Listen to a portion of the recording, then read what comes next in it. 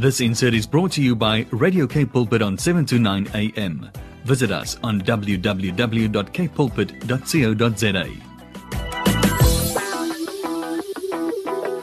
Christian perspective on the news. And we head south to connect with Hunter Combs. He's a missionary with Frontline Fellowship. Good morning to you, Hunter. Great having you back on the line with us. Trust you well and having a bit of a holiday time.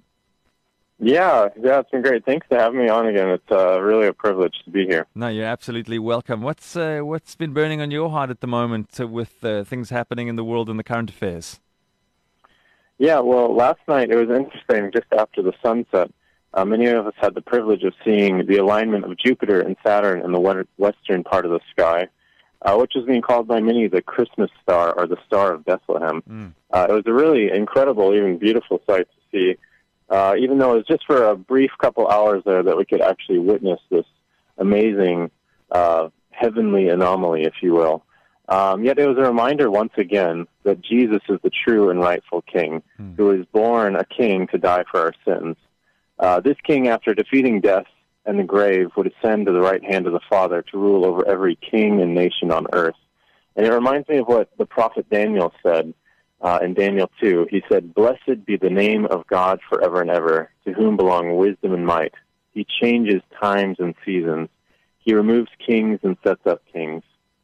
So every ruler that has ever had a position of authority has lived under the rule and reign of King Jesus. As Daniel says, these leaders have both been set up and removed by God himself. Some rulers are put in their position of authority to bless the people and allow for opportunities for the gospel to flourish, while others are given to the people as an act of judgment or even against their sinful rebellion against the Lord. But in all things, no matter what happens politically in the world, we know as followers of Christ that in all circumstances, as Paul says in Romans 8, God causes all things to work together for good, for those who love him, for those who are called according to his purposes. And so one recent example that we've seen in the last year of how God has removed a ruler from the position of authority is Omar al-Bashir, the violent dictator of Sudan, who was removed last year. Sudan, which Open Doors, a missions organization to the persecuted church, estimated to be the number 7 on the most egregious persecutors of the church in the world. Amazingly, the U.S. has now removed from the list of state-sponsored terrorists. Sudan, which once supported terrorist organizations like Hamas and even harbored al-Qaeda's leader Osama bin Laden, now has prospects of open doors for the gospel. So it's amazing to see how God removes kings and he sets up kings. And in all God's rule and reign over all the kingdoms of the earth, we know that God is a God who loves justice and says he hates robbery and wrongdoing, Isaiah 61 verse 8 says.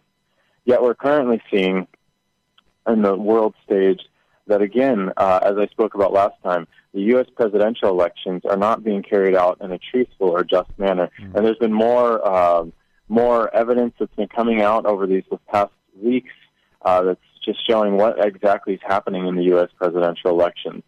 So again, the U.S. presidential elections took place on the 3rd of November.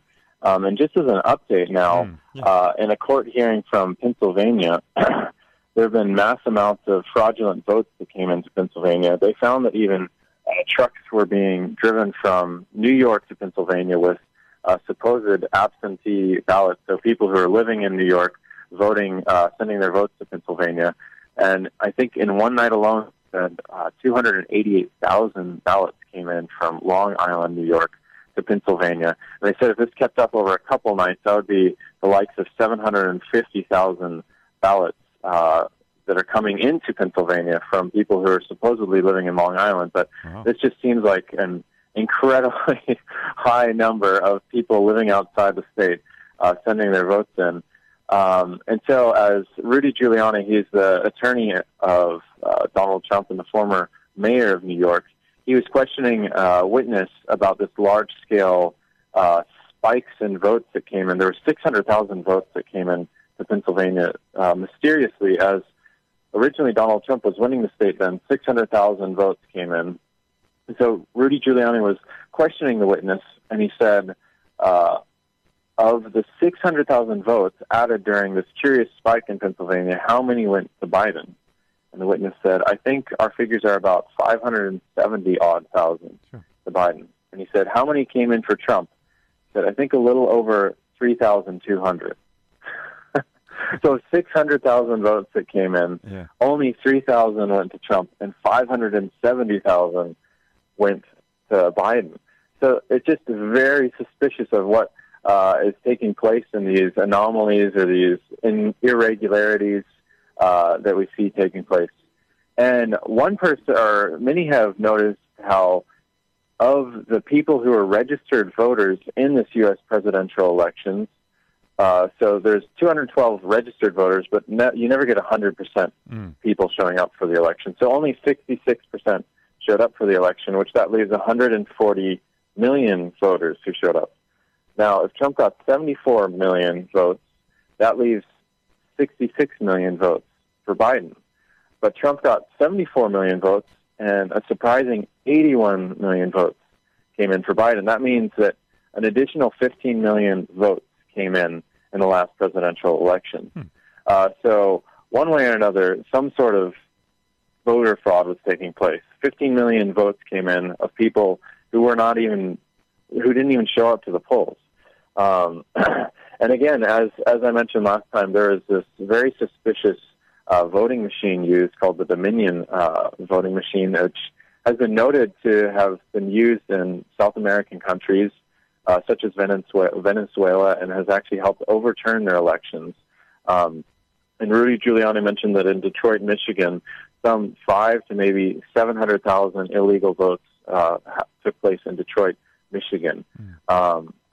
This system was set up to help shave and flip votes in different states. So basically, a vote could come in, and then it could actually be changed and flipped for the other party.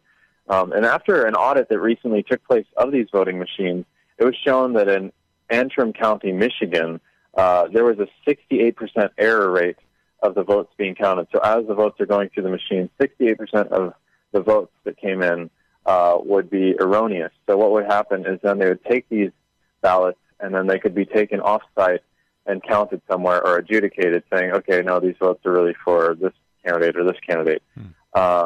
And it surprisingly only happened in certain counties where basically this computer software could figure out, okay, where is Trump actually winning the election?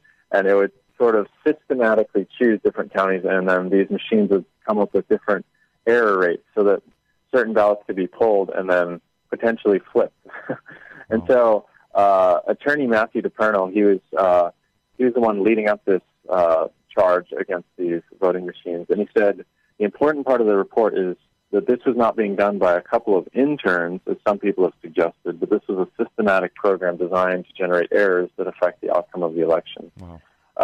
And he told us it was either a major software company or it was a foreign entity that was behind this, but we really don't know.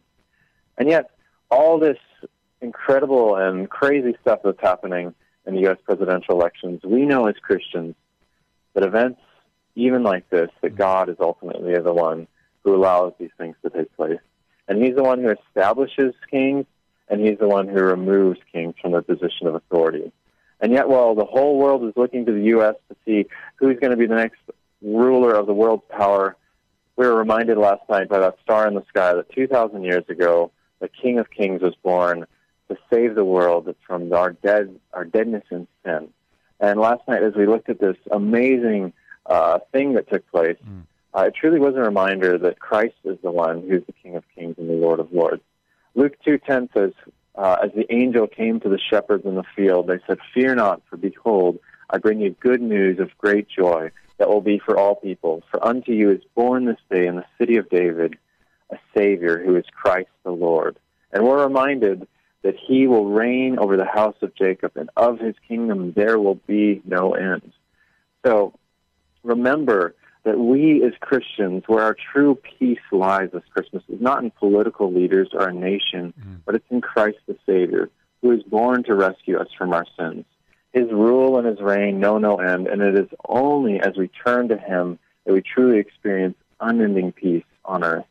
As the angel said to the shepherds, "Glory to God in the highest, and on earth peace among those with whom he is pleased."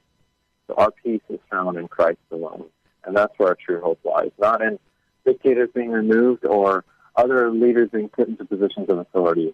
It's that Jesus sits and rules and reigns on his throne. This insert was brought to you by Radio K Pulpit on 729 AM. Visit us on www.kpulpit.co.za.